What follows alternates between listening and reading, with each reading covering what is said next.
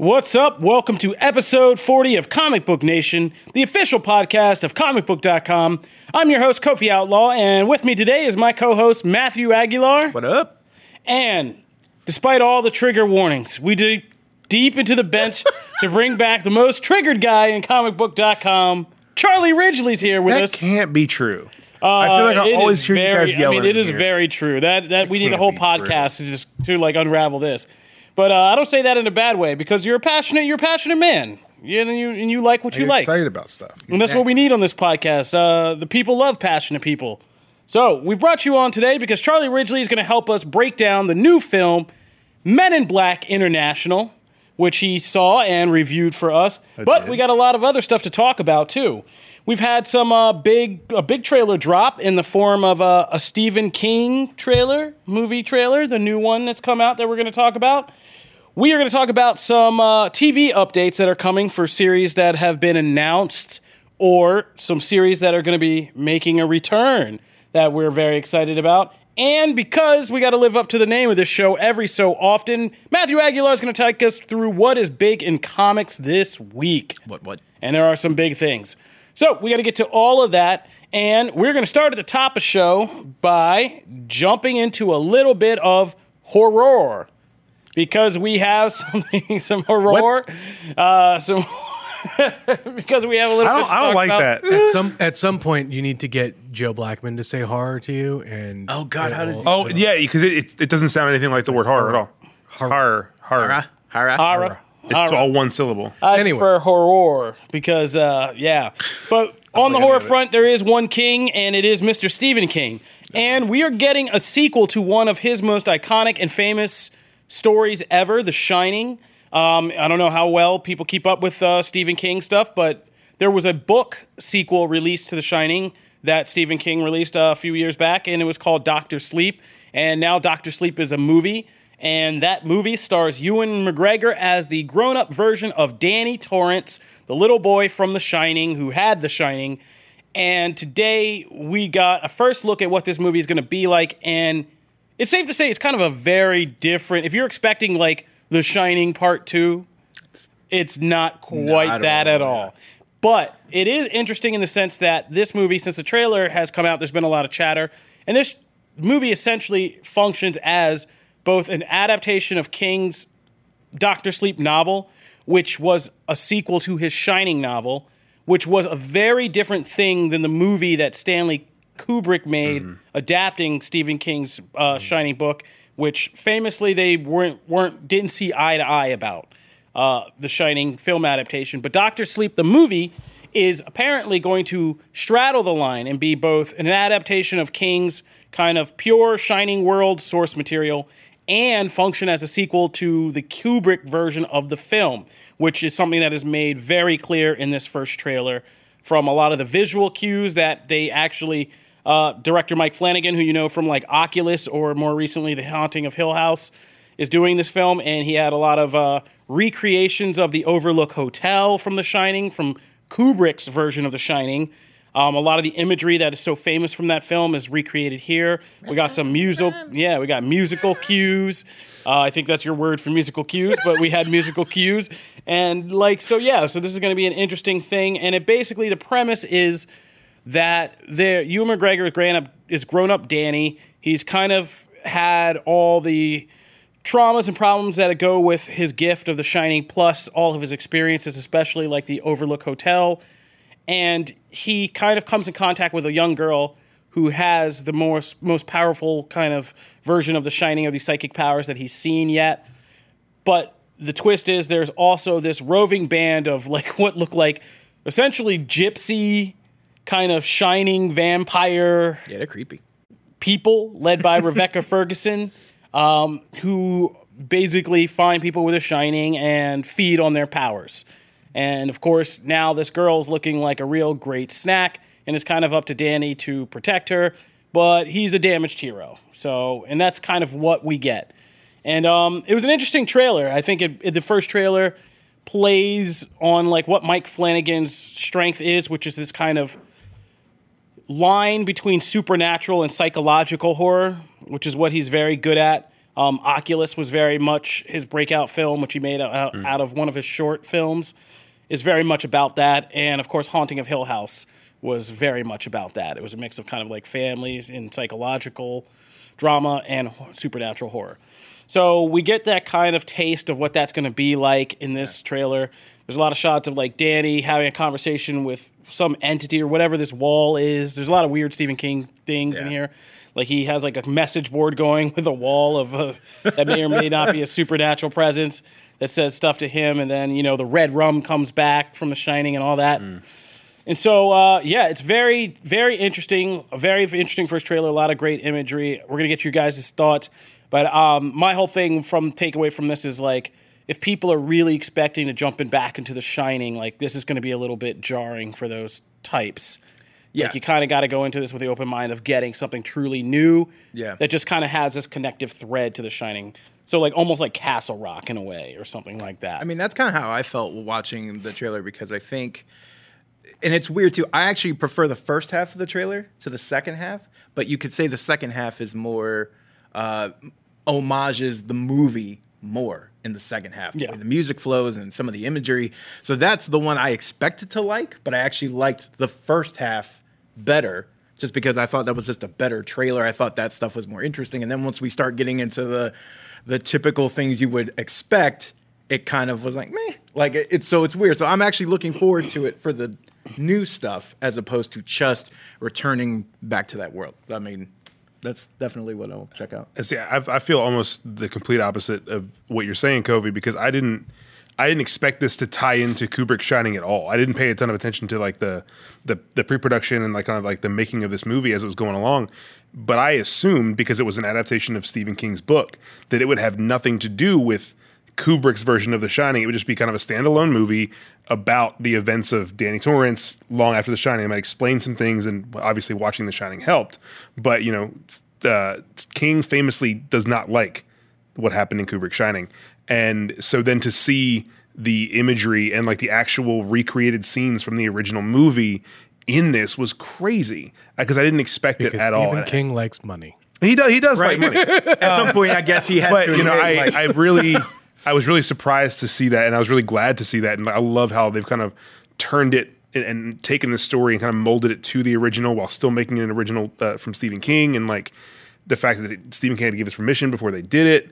It's a really unique situation that I didn't expect to see or to kind of find myself in going. Yeah, I mean, he's got to be getting used to the changes. I mean, It is making some big changes to his source material, and he understands, like, the success of these things on a mainstream movie level is going to be much different, and he can't hold on to this. But it also seems like he's had to acknowledge in the time that, despite his best efforts to, like, put out that crap miniseries like in the 90s or whatever. Yeah, of The Shining. Of The Shining, like the this Kubrick, is the accepted. Yeah, the Kubrick version is the version, and like not only that, but like one of the best known Stephen King horror, pieces of horror. I mean, it's probably it's one of the pinnacle, like most well known horror films, period. And so it's got to be one of, if not his top, like talked about, known. Yeah, exactly. Adaptation. So. Could this movie swing the tide back and give Stephen King adaptations a winning percentage,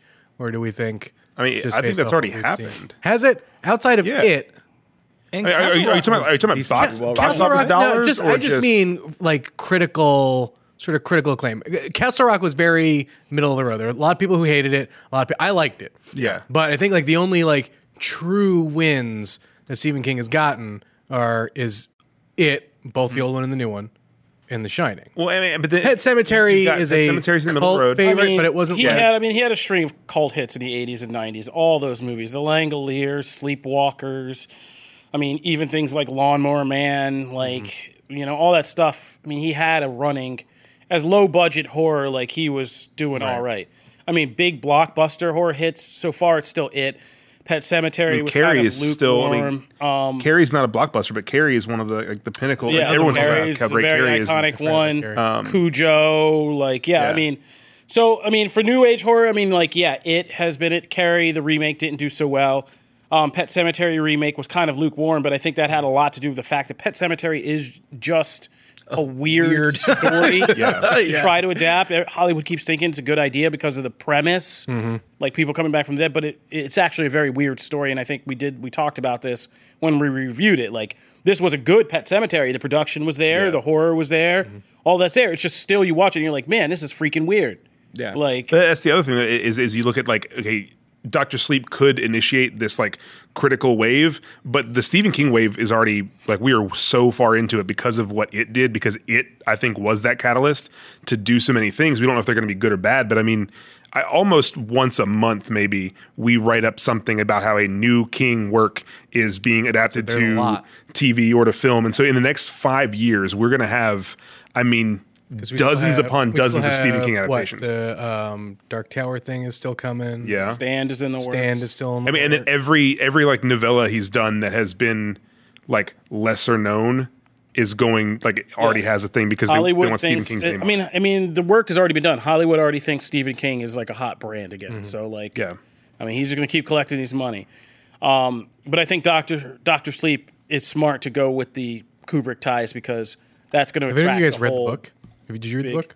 of The Shining. Dr. Sleep was Shining. No, Doctor Sleep. I've No. read Dr. Sleep. Doctor Sleep is actually it's great. So that's why I'm super excited for I it. hate Stephen King, so no.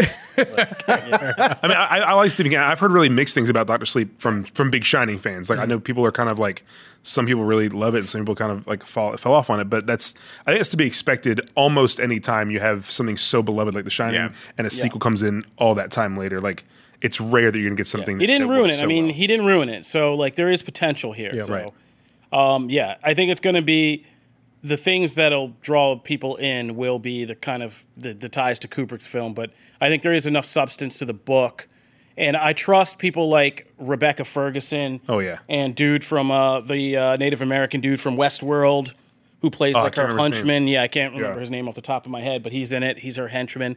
And that whole kind of, I think they have good enough villains in this to really kind of make it interesting. The little girl from Hill House is in there too, and she's really talented. Yeah, so I mean, they got a lot of talent going into this, and Mike Flanagan is like one of the three kind of horror directors that came up with like Andy Muschietti and David F. Sanders. They all kind of jumped from making these indies that they made. Andy Muschietti made Mama. David F. Sanders made Lights Out, and Mike Flanagan made Oculus in these shorts that became successful big budget horror films. And I trust him to make this jump. I mean, Hill House was really good. I mean, So Flanagan did just like David F. Sandberg did, like jumped and did a sequel to a Blumhouse movie that was way better than the original. Yeah. Sandberg did Annabelle Comes Home, or not Comes Home, Annabelle Creation, and then Flanagan did the Ouija, Origin of Evil, which was way better than the Yeah, first we were one. just talking about Ouija Origin of Evil because we were talking about the Magic 8-Ball movie that's coming out. And I was saying, like, Ouija Origin of Evil is like the only one of those toy-based horror it really worked. toy-based horror movies that actually And a lot of that had to do with enjoyable. Flanagan. Yeah, Flanagan and little Lulu Wilson, who was also in Annabelle and Ouija 2. So, like, yeah. So I trust this guy. And I trust there's enough rich material in King's book to make it interesting and enough kind of his knowledge of the Kubrick film to really kind of make that connection solid. So I'm kind of optimistic about this one. Nice. Yeah, it's a little wild that it's coming like, what, 2 months after It Chapter 2? Yeah. Like, right in that window, we're getting both of these movies back to back, and it's... Yeah. We're going to have Which will either work gonna be out a really lot. well for Stephen it, lot. King said oversaturation. Like, But or if it- people will compare it if to it. if it does really well, that's really good news for Dr. Sleep, which I don't think that it's going to do poorly at the box no, office. I don't Like, see it's it gonna doing crush poorly either. So, all right, moving right along, we're going to move over into the kind of animated/anime side to talk about the first of 3 TV show announcements that were kind of notable, that kind of stuck out to us this week. And that is that The Boondocks is coming back. We talked about this a couple weeks ago because it was You've been kind on of that breaking- Boondocks beat. Yeah, we were on that Boondocks beat. I'm always on that Boondocks beat. But we got word from John Witherspoon, who star of Friday and is the voice of Grandpa in the Boondocks, that it was coming back. He was just kind of offhandedly making a remark while talking to Joe Rogan. And everybody scrambled. We were like, well, what the hell does that mean? Like, you know, and everybody was going into it. Are we finally getting Boondocks Season 5? We talked to the producers here at comicbook.com because they have a new show called Sugar and Toys out, and we asked Carl Jones and Brian Ash, and they gave us a kind of non-answer answer that kind of showed that, yeah, they were involved in something with the Boondocks, but they wouldn't say anything specific. Now, this week, we are getting the official information that the series isn't going to Season 5. It is getting a full kind of quote unquote reimagining or reboot launch, and that series creator Aaron McGruder is back and he's involved into helping to bring this back. He stepped out of season 4 of the show, which they've just produced without him, and it was obviously like the most hated and well-deserved for the hate, like lackluster season of the show. Someone that important leaves, and it's very somebody hard. who is the DNA of this entire thing just like leaves. But it is time, and Magruder hasn't. This isn't just on the TV side. Magruder, if you haven't been paying attention, has been. It's funny because he's like not down. You could tell he's so not down with like social media. So he's been like dropping new Boondocks cartoons through like famous people's accounts. Just keeps handing it to people. Yeah, like Charlemagne the God, radio personality. Charlemagne, like he's been giving him like, hey, here's a new strip, and Charlemagne puts it out on his Instagram. But if you look at the hashtag Boondocks back, you can find a lot of these strips, and it's Magruder basically reacting to modern times in the era that we're in. We're in such a different place now. It's funny because the Boondocks started as like the cartoon. I mean, the strip has been around forever, but the cartoon really caught on as kind of skewering the Bush era and a lot of stuff that was going on in pop culture during the Bush era. It didn't pull any punches when it got into the Obama era, and then it went away. Yeah, and before Trump, before Trump happened, the Boondocks went away, and it's been quiet on that front. And now Magruder's back, and he has plenty to say about everything from, Donald Trump and the realities of his presidency to the Mueller report and all that, to everything with the controversies that were kind of like Me Too and Time's Up and things going on with like pop culture figures like the R. Kelly and Michael Jackson debates about who these men were and what do we do with their music. There's a hilarious one where Grandpa's like turning off the R. Kelly songs, like, I'm not listening to this anymore. He's like, I'm going back to good music, and he turns up Thriller, and he's like dancing again and like cheering, which is its own like little social commentary. So all of this is on the table, and it's going to be back, and I am so hyped because I think these days and times need the Boondocks. So I'm hyped for this. It's like any time when, like during the off season, when like Last Week Tonight or even like SNL go off air for a couple months, and all this stuff happens, and you're like, dude, I wish it was still here so I could see what they're gonna say about that. Bill Maher always has to deal with that. Like every time he goes off for a season, he does like a fake headlines of things I think will happen by the time. And this is like perfect. Like we've been, oh my God, this would be amazing, an amazing. To see what they say about that climate. And so, I'm down. Yeah. I mean, if you haven't read our interview with Carl Jones and Brian Nash, because they give us one of the funniest answers is I just asked them, like, would Riley Freeman be down with Donald Trump? And their answer is hilarious and spot on for, like, how Riley Freeman would react to Donald Trump in, like, being president. And it's just, it just makes me want this so bad. Charlie? I mean, I'm not as big of a fan as you are. I think because I was a little bit younger when it was going on, and I wasn't paying attention to it. But I've watched episodes here and there, and I always loved how it could be so politically driven and also really hilarious. Like that was, other than South Park, one of the only times I saw that. And I think today's age is so great for that, to have a counter to South Park, not to be in opposition to it, but to kind of work as a complement, and to have a very different perspective than the guys that make South Park have. To come at it with a much broader, more down to earth like approach to making fun of what's happening in our world. And I think that there has not been a better time to have a show like the Boondocks than there is now. Yeah, I think it's nice to have some nuance that Boondocks has. Yeah. That South Park, which I love South Park's riffing on stuff. Yeah. But sometimes there is a little bit of a subtlety that's missing. Yeah, the Boondocks kind of has a voice where South Park is just like, and the South Park guys are kind of going through this right now, this depression, because they feel like, oh, we've been like totally nihilistic or something like that. Yeah. And now that hasn't worked out for society, whereas the Boondocks is a little bit more just a little in its social commentary and stuff. So so we're all hyped. Moving on to something we might not be as hyped for. We're hearing that a Fast and Furious animated series is getting made.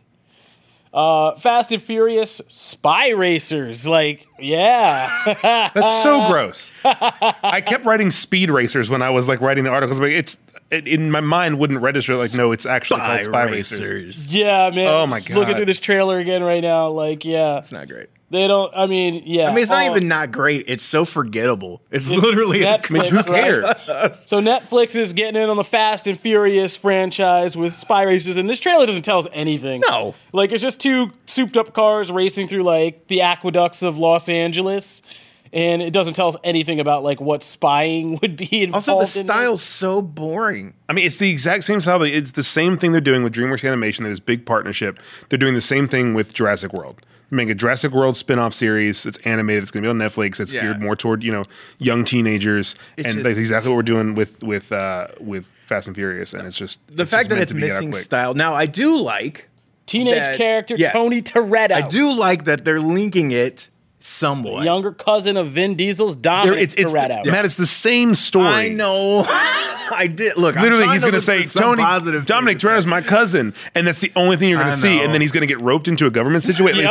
The synopsis says he's going to get roped to a government agency that wants him to infiltrate race car drivers. It's like he has the Toretto name, but he's playing the Brian character. And I'm not saying he's going to be good. No, I mean, that is a perfect thing. It is like, let's just lump Brian and Dom into one character. One character. Yeah. I know. No, I'm disappointed. Like, I was, when we first, when I saw the headline, I was like, oh, yeah, that could be great. And then I watched it and read the Why would you think that could be great? I don't know. Maybe. You don't know. I mean, I love the Fast and Furious franchise. As I wrote in the show notes for this, like, this thing has become a damn cartoon anyway. Yeah. So, like, give me some kind of cool action. It's a total satire of the franchise, and you're making a show that's like, it's funny and like self-aware about what's happening in the franchise. That's just awesome. Doing what they do in the films in more believable fashion because it's animation. Give me the cast of the movies, have them voicing their characters, do ridiculous stuff, and have it in a fun, energetic visual style, and I'd watch that. Yeah. But that has none of the personality. But that I won't. And the thing is that we're reading into this because it's our jobs, but no one's going to do that. It's on Netflix, so it's free to most people. You're going to, Fast and Furious.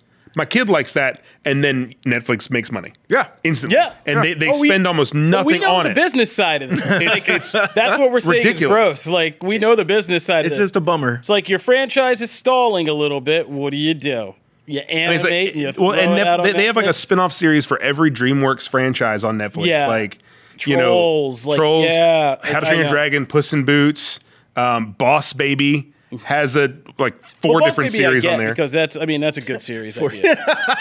Kung Fu Panda does but that's a good idea. No, seriously, because the Boss Baby thing is I like the movie. It's a sitcom scenario you can go back to over and over again. I love the movie, the actual movie. I mean, it makes sense with taking an animated property, making it look similar. They're just starting to now do it with live action properties the exact same way. And I think that's what's like, oh, wait, this is different. And it kind of changes things and makes you think more about like what are they actually doing. I mean, they can do. I always try to be even-sided and say if I'm going to go negative, also go positive, like on things. So the one thing I can say is in animation we could get some really sick action racing sequences. Like I tried to go positive, but Charlie blew a hole in all my positive arguments.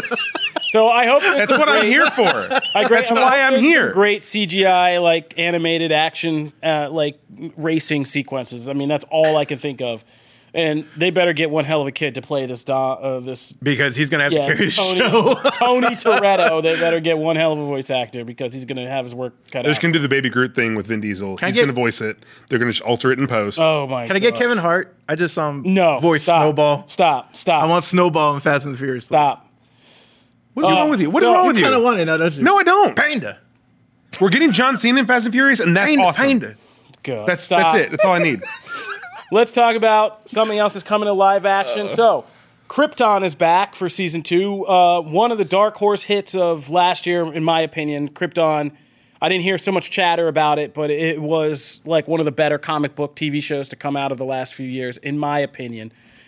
Just what they do with the Superman mythos and the kind of way they spun that. It has a great cast of actors that do really good jobs and some good production values for this DC live action DC stuff. So season 2 is now back after a big kind of cliffhanger from season 1. And one of the biggest selling points for season 2 in all the trailers has been the fact that they're bringing in Lobo, DC's big bounty hunter. And now Lobo's already kind of set up to get his own spin-off series over at Sci-Fi, which I'm kind of happy about because I've been waiting for Lobo to do something in live action DC for a lot of years since we've been reporting on this movie for like 10 years. The Michael Bay Lobo movie? Still in development with Michael Bay. I don't know.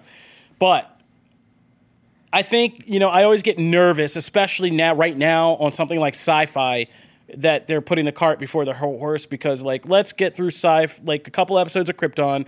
Let's let this Lobo character kind of gel. Let's let the actor who's playing him, Emmett Scanlon, who's from Constantine, like, let's let him get some fan cred, some street cred under him. And then you announce me in Lobo series because I feel like this is almost like the opposite of Swamp Thing right now. Like, Swamp Thing got canceled right after I started getting into that, and it just got here. And it's like, Krypton just got here, now you're telling me to get signed up for Lobo. Well, Sci-Fi, you also took away Happy, and you also took away Deadly Class. Sci-Fi takes away everything. Yeah, it takes away everything. So, it's hard for me to even think this headline could last until this show actually premieres. Because it's not like the CW where you have faith that they'll keep it around for a while. Yeah. Because Batwoman had that, right? We didn't even see her yet, and they're like, well, she's probably already getting her own series, and we're going to develop it. But we know they'll stick with something. Yeah, well, it hasn't launched. I'm already going to, I can guarantee it's going to run at least 4 seasons. But Sci-Fi doesn't have that kind of cred. Yeah, and that's the problem because they make great stuff. Yes, Sci-Fi freaks me out in the sense that I feel like Krypton's going to run if season 2 doesn't pick up in 3 weeks. We're going to be hearing Krypton's getting the axe. What about that Lobo? What? Yeah. What about that What? I don't remember. Every single year, I was looking through the shows, the original shows from Sci-Fi, and I could count on 3 fingers the ones that have made it past 3.5 years on the air. Yeah. Battlestar Galactica was on Sci-Fi. That's really only one of note. Every other great show that people have loved on Sci-Fi is gone. Magicians went for 4, right? 4, yeah. 4, I think. So that was one of the other ones. Maybe 5. I could be wrong about Magicians. Magicians was one of the longer ones. Got a life. Earp show, Winona Earp is still in limbo after season 3 or season 2. And then you got all the ones that people love went away. Deadly Class, Happy. Did people love Deadly Class? Channel Zero. And people talked about Deadly Class. Channel Zero. The Expanse. The Expanse was the most celebrated show they've ever had. Critically. And then they axed that after 3 years, and the Amazon picked it up. It's everything on Sci-Fi I get excited about because they have great ideas. But then divert that money to Sharknado. It just goes away. That's the franchise that keeps that channel make a Sharknado TV series. Helsing, I think, made it to 4. Yeah. Oh, man, Sharknado keeps Sci-Fi going. 4. Okay, all right. You say what you so want. far we've named 3. Yeah. Like I said, 3 fingers. And Sharknado. Yeah, there's a movie series. Man, make a Sharknado TV series. I don't care. So Ian Ziering will do it. He needs stuff to do. Swamp Thing's canceled. The other thing about this Lobo thing is it's hard for me to feel like Sci-Fi will be able to sustain this because this feels like a series where you have to go to a lot of unless there's something about the series that they're doing where Lobo's just wandering around Earth the whole time, which sounds like Inhumans all over again. It sounds like high production costs. Mm-hmm. You need the makeup. Krypton's for got some pretty high production costs, though. And I don't think Krypton's going to be around 2 years from now. 2 of those people need makeup as opposed to putting your main character slathering him in makeup the whole time. Plus, he's got to go around to all these weird places in the universe and alien bars. He's basically just rolled around in baby powder and. I think Krypton has a shot. But Krypton has a shot if it moves somewhere else. Yeah, and trying to create all these kinds of aliens and alien locales that Lobo would have to be doing jobs in seems like way too high of a cost for this kind of show. Just make him a bar owner. He just owns a bar. Never leaves the bar. Yeah, he never leaves the bar. Everybody comes to him. That's his whole thing. I don't have to bounty on everybody. Everybody comes to me. All the fight scenes are like the ending scene of Glass, and they're just out in the parking lot. It's going to be on Sci-Fi, I feel like I'm scared that it'll be Lobo spending a season wandering Earth looking for his bike. Get off of Earth. And in the finale, they're he finally gets to ride it. And he, the last shot is him zooming towards the sky. That one season of Smallville all over again. Exactly. You only get one Doomsday punch. I mean, I want to believe in this, and I want to believe we can get the violent, because I remember when they started making Lobo adult-themed comics. Yeah. And they started being things I couldn't look at in comic store. They had to be on the top row with a paper over the front of them. Like that's where I really got into that guy, and I was like, "Whoa, what?" I Stealing. like Lobo, but I'm going to be honest. The biggest Lobo moment that sticks out in my head is when the DC Marvel series came out and he went up against Wolverine. Yeah. That's honestly the biggest thing. He's the riff off of Wolverine. The best that's thing his whole I think purpose. of is what's his name, Brad Garrett from like Everybody Loves Raymond, doing him in like the animated world and like in him in Superman the animated series, or Justice League. Like those are my biggest, fondest memories of Lobo. I can't think of Lobo without thinking of Roman Reigns because he looks just like him in every way, and like the hair and the facial hair, and like when I was like writing freelance here, I wrote a thing about how Roman Reigns should be Lobo, and like that was one of the first big things I did, and I always it always associates now, and I can't like see them apart. Now every time I see Roman Reigns, I'm going to think you are welcome. He's breaking into Hollywood now. This can be his Black Adam. We can see that movie in like 15 years. Man. All right. It'll be great. We're still getting way ahead of ourselves. So, to sum this all up, Lobo, we want to believe in you, but we also are practical bettors, so we don't just like throw our money on the roulette table haphazardly. So, I don't have a lot of faith that this will make it and sustain. But prove me wrong. We will see a season. Maybe. I don't know. If Krypton falls, like I don't see this actually getting continued, because what is it spinning off from? Oh yeah, exactly. Yeah.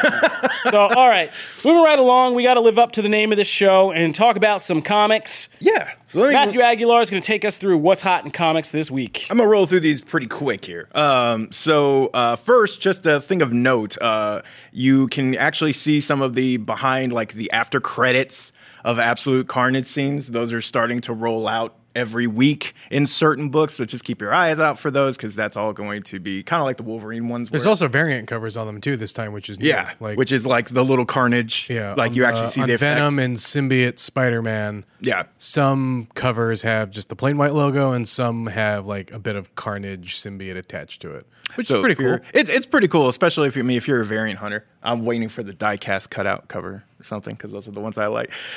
We also have Amazing Spider-Man 23, which Hunted ended in the last issue, but this is the epilogue. And in this one, actually, two pretty big things happen. By the way, spoilers going into this week's books, but they should be fine. Now, you should have read it. So we've got a new Kraven, because Kraven actually died again. Yeah, you said that last time. In the event, but his son now takes over, like, officially, and even, like, cuts his hair and wears the old costume. Like, he is now taking the spot of Kraven. But then we also get Chameleon returning as well. So if you haven't been reading the series, it looks like they are really, this event kind of matters going forward. So I would definitely try and catch up if you can. Major X number 5. Kofi's reaction to this news, by the way, I remember I said this in the office, and your reaction was amazing. I can't when I said that they reveal who he is the son of, which is Cable and Storm. And I remember I said that, and you were like, you just shook your head and like made us. It sounds. It's horrible. Sounds like some Rob Liefeld stuff. So it's an X-Men thing. That is a thing that you just expect X-Men to do. It's true. No, not really. What? Are you kidding me? Are we expecting X-Men to do bad things? It's not the weirdest combination I've seen. It's not a weird combination. It's just like, why? Yeah, I mean, it just opens up. It gives me a headache because I know I have like 10 more years of storytelling about Cable and Storm now. That just gives me is Storm not with Black Panther anymore? When did that not happen? Like, and for me, the only some comics do it, because Storm was all in Wakanda in the Shuri comic and stuff. And even then, like, I didn't buy it. It felt like that episode of South Park where they just tried to get like Token to get with the one black girl in school. Like, it just didn't feel like natural. It's like, wouldn't it be great if this African character and his African character? I'm sorry. You mean like Michonne in the Walking Dead comic through the whole thing? Yeah. And it basically, because to me, the purest Storm relationship is always going to be with Forge. I do love Storm and Forge is like the best. Like, that stuff is awesome. That was like a real relationship So now we know really why Kofi is on, because Kofi ships Storm and Forge. Heavily. I mean, because Chris Claremont like put a lot of work into making like these cool moments and stories, and just like her making out with like Forge and making it rain, and they're standing there, like that kind of stuff moment. Is like, it's awesome. Forge gets no respect these days. Forge does not get any respect. And Forge needs to come back and kick some X-Men ass personally. He should be like the secret villain of like a major. So man, I will make sure to keep an eye out for when that like inevitable Forge #1 comes I just out wanted later. to be like unmasked as like this awesome villain that everybody loves, and it turns out it's just Forge the Maker. That'd be like awesome. So we also moving right along have for my hurt feelings. we also have Detective Comics 1005, which is the finale to the Arkham Knight arc. And then we've also got Event Leviathan, which is kind of the next big DC event. It's kind of spinning out of Action Comics. It's Bendis. I did not like. You didn't like that? No. Oh man, I love Event? Bendis on Batman. I don't like that name. What is Event Leviathan? Yeah, I can't even like. When I get a comic, I should be able to tell you like, oh, this is what this comic's like. The character's going to be about. Well, it's not really. It's in a like more an event miniseries spinning out of the stuff that. Why'd you Bendis put has been event in the doing, title? And It's stupid. Just I don't call it like the title Leviathan. either. However, what I will say is Event War of the Realms This- #1. well, no, This but it's not. particular- It's Event Leviathan is the name of the event that's happening in the books. Yeah, it sounds bad. That's but weird. I don't the like cool part about this is it focuses on like it's just Batman, Lois, Green Arrow, and then they tease the question. The Green Arrow moment was a surprise. Awesome, yeah. pretty good. You're naming all the characters I don't. But I those don't. characters, like Bendis writes them as a group really well. Like it'll have to win a lot of people over. So, it's not the easiest book In to just Bendis jump we into. trust is what you're basically telling me. This is the Bendis book. I wanted a Bendis Batman book more than I ever wanted him on Superman. Mm-hmm. So, I to see him write Batman is great for me. My biggest issue was when it was a bit muddy. Like you It get is. that Alex Maleev mud. It's a little I do about the like artwork? The artwork. Yeah. I do like to see Bendis with other artists, and I know he has like three I that love- he always wants to work with. I love it. Like the stuff that they did on Daredevil was great. The stuff they did on Moon Knight, I thought it was a lot of fun. Spider-Woman was great. This just felt. But Batman's already a dark, It's a dark character, I So know. when you put someone that is just all about shadows, it's just like I can't see anything. I can't see anything. Mixed bag. All right. Yeah, moving a on. mixed bag. And then last here, I have Prodigy #6. I know I have just gone on about this book a couple this times. I love this book, man, and it ends its arc, and it was awesome. It's just a fun Indiana Jones type adventure. Is that the Mark Miller book? Yeah. Okay. Yeah, That's and what it's I just don't know fun. So it ends here. This is like you can actually read all the 6 issues, and it's just one adventure and it ties. All right. So yeah, that's it in comics. Anything else? No.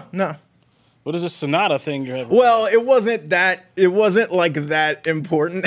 Take Silver Surfer Blackout and you put that book in.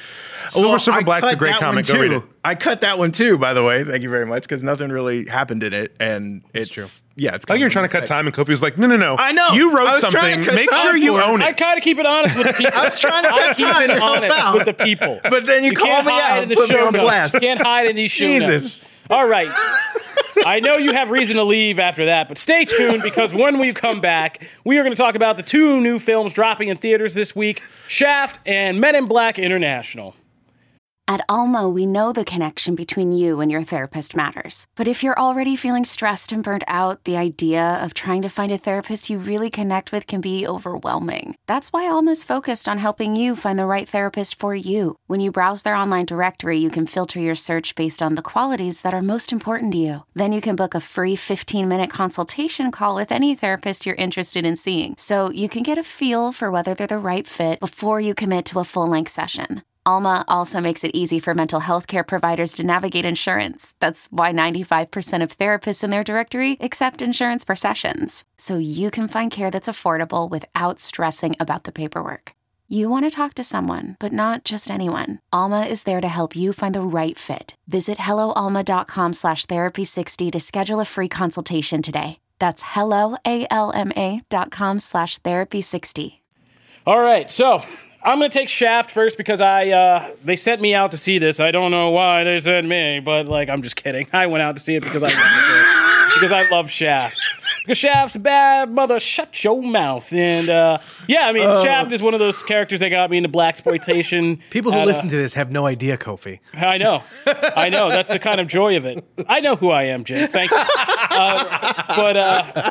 Basically, it got me into blaxploitation films when I was a very impressionable age as a teenager. And Shaft and Superfly were the 2 that, of course, I jumped into before the Mac and a bunch of other stuff. But Shaft was always the cool black James Bond for us who, if you didn't, I mean, I also watched James Bond, but it was cool to have a black James Bond. They even make a really great joke about that in this movie.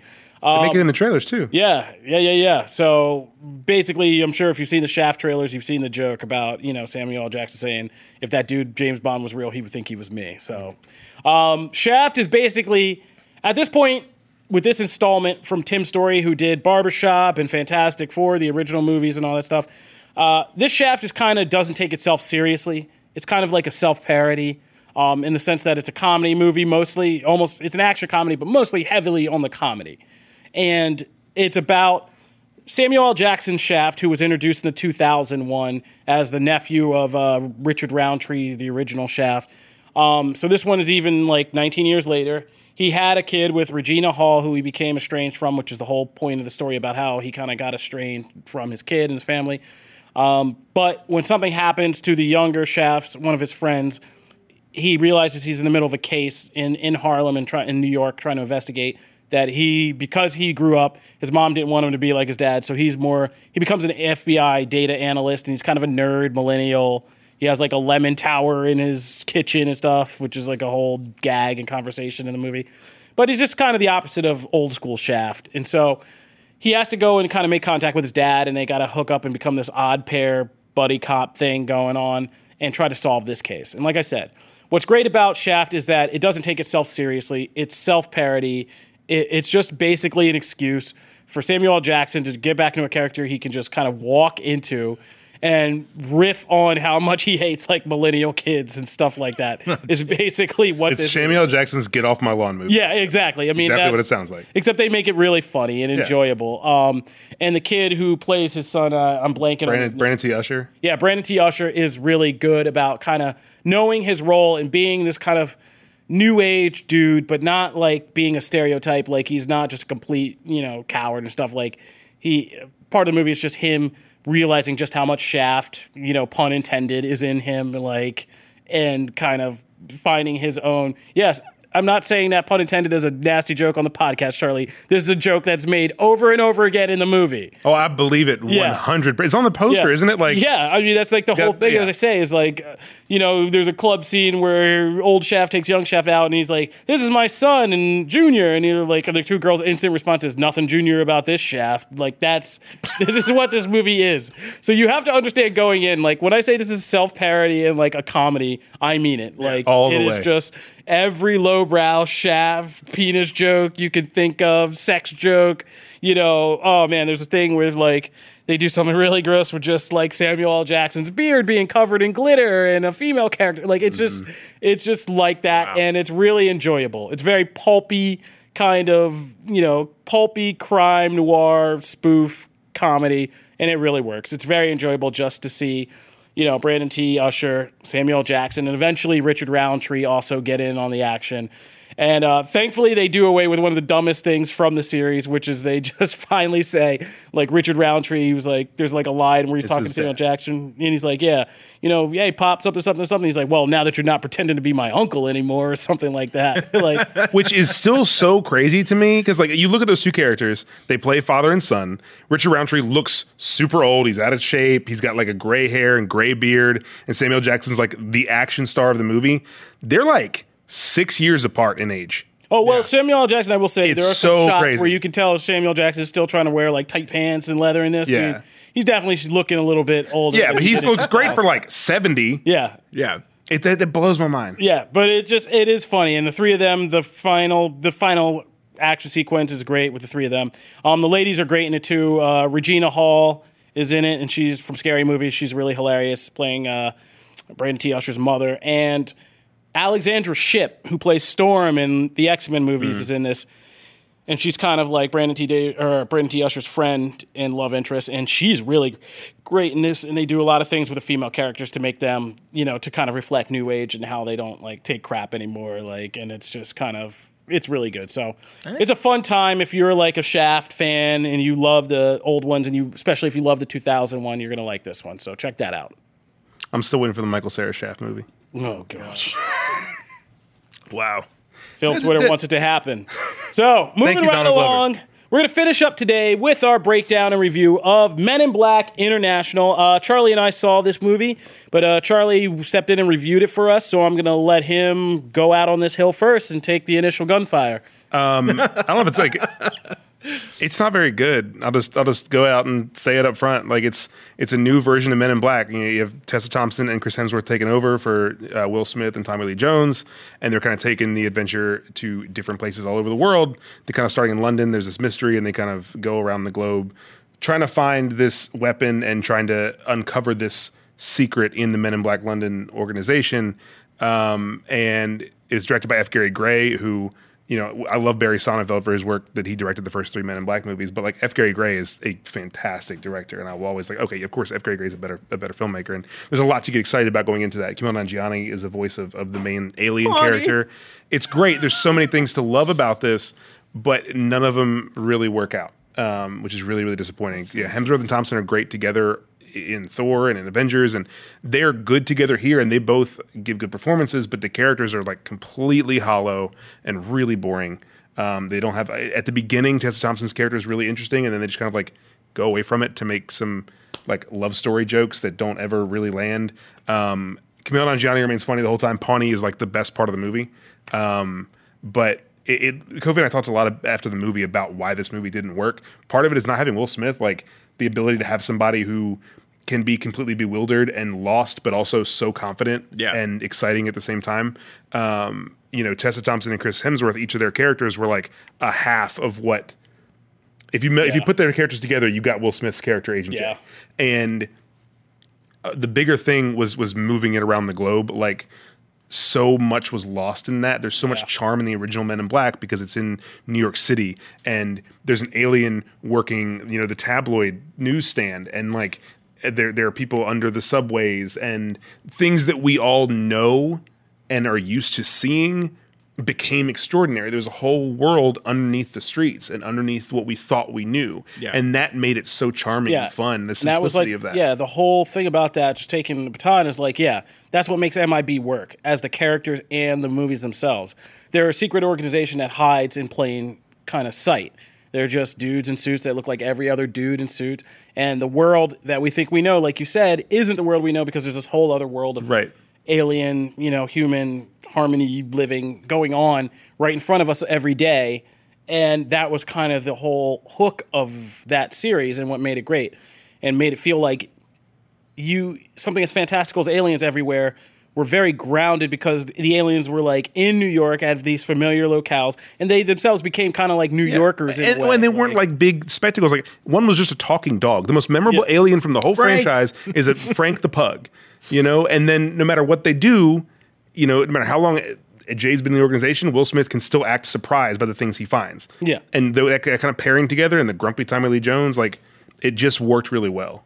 And this didn't have any of those things. And it's weird because I feel like this movie is one that somehow manages to not be the sum of all of its parts, even though all the parts are good. Right. Like, F. Gary Gray is arguably a better director for a blockbuster than Barry Sonnenfeld is. Right. You have Tessa Thompson and Chris Hemsworth, who are both like red hot and at the top of their game in terms of like comedic stuff, and have a relationship with each other and chemistry with each other to be able to riff with each other and kind of act with one another after Thor. And you would think, you know, bigger budget, bigger scope, like there would be more interesting ideas at work in here, and it's just not. It was void of interesting things. I'm supposed to be impressed by a thing, a set, like a little location tag that says Marrakesh, and even though something just boring and generic happens, like a generic chase scene, and not notice because look at this exotic locale, aliens, and like, and aren't you amazed? And it's like, no, not really. It's like nothing ever felt real. Yeah. Like, even in the streets of London, at the very beginning of the movie, there's these aliens come to take the weapon from the alien that they're working with, and there's like this shootout in this empty street in London. And it feels like a set piece. It looks like a set piece. It's like, this doesn't feel real, even though it's in a real place. It's like somebody put that debris up there really nicely. Like I like the way the glue is holding. Like, everything in New York felt true to New York. Yeah, and it felt like Universal Studios. It felt like you were at Universal Studios, like on a Men in Black ride, basically. Yeah. And that's not the way it should be. I wish they had just taken more time to focus on one location. Call it Men in Black International. Just keep it in London and just like explore. And London's such an interesting city with all of its history and all the things that are physically in that city. Like explore catacombs or things like that, or other things that are like all aliened out. And yeah, I think the biggest crime is at least Sonnenfeld has a lot of imagination. He packed like every shot with stuff. If you weren't watching the main Men in Black stuff, you could look around a shot and see cool little Easter eggs of like aliens doing this, that, or the other, or designs. And this is kind of like bereft of all of that. It's just so every shot is not interesting. They don't like fit little cool things in there, and it's just kind of ultimately boring. That's disappointing. And they try to throw like 3 twists at you, and they're like all so painfully predictable that when they start to get set up at the very beginning of the movie, you're like, so that's a twist. It's coming back later, and sure enough, and it's just all predictable. Yeah, there are fun moments to be had. I mean, Pawnee, like I said, is really funny. There's some good fight scenes from F. Gary Gray. He directed a couple fight scenes really well, but yeah, it's pretty forgettable. Yeah, I mean, if you wait for this one on home video or on HBO, you're not wrong in your thinking. I don't think the franchise is dead. I will say that. I feel like this is the Fast and Furious of the Men in Black franchise. The fourth movie. Yeah, the fourth movie, in the sense that it's kind of like a reboot, and the reboot itself is not very interesting, but it does open the door to possibly more interesting things. If they can somehow get Will Smith to agree to do one, and you have these new characters with Will Smith and potentially with Tommy Lee Jones, you've got something really great with the talent that's on the screen. Yeah, if he were to come back and do one, because it's not a spoiler to say where it sets up, sets them up so that, you know, the New York Men in Black, the London Men in Black, all that connection is still going to be there. And like, yeah, if you threw Will Smith back into the next one, like, yeah, you would give this a shot of fuel that it needs. So it's not dead, because like I said, the parts are all good, but just somehow the sum of them is just not. Yeah, I should clarify. Creatively, it is not dead. No. Financially, we don't know yet. Yeah, the international in the title really is telling of what the box office is going to be. Yeah, what kind of money. The international market's going to have to save this one, I think. So I think we can wrap it up. We won't beat up on Men in Black too hard. I mean, it's a pretty straightforward case, but you can read Charlie's full review on comicbook.com or watch it. By the time you hear this, it'll be up. So choose wisely this weekend. Going to the theater, my droogies. All right, so moving right along. If you are just getting into this Comic Book Nation journey, we put up new episodes every Wednesday and Friday on comicbook.com. We have an RSS feed there. You can subscribe to the show. You can subscribe on a bunch of your favorite listening platforms: iTunes, iHeartRadio, Stitcher, Spotify, Google Playlists, Google Podcast, and you can tell any Amazon Alexa device to play Comic Book Nation podcast, and it will fire up for you. We also appreciate you guys leaving some good reviews on these venues. If we find 5-star reviews from you, we read them on the show periodically, and we send you some comic book swag. And I am happy to announce, as Jim Viscardi holds it up proudly, we now have official Comic Book Nation t-shirts. Boom! Not just comicbook.com t-shirts, but Comic Book Nation t-shirts, so that you guys, you true fans, can go out there and represent in the fully correct way for the show. Yeah, pretty low. And to kind of kick off this milestone, we're going to read a couple reviews and send some people some of these nice new t-shirts. So we're going to read one called Worth It from Jeremy from AR. And Jeremy said, I went on a cruise and mostly watched Cartoon Network the entire time. I'm 31 years old. Good detail. Because it was the best thing on. Thank you, Adult Swim. I found this podcast trying to research who the 6th Teen Titan would be. Because the network spammed it. I really like the host and, of course, love the movie series they talk about. I feel like I gained useful information listening and added it to my list of 21 other podcasts I keep up with each week. My job is easy, so I just listen all day. Thanks. No, thank you, Jeremy.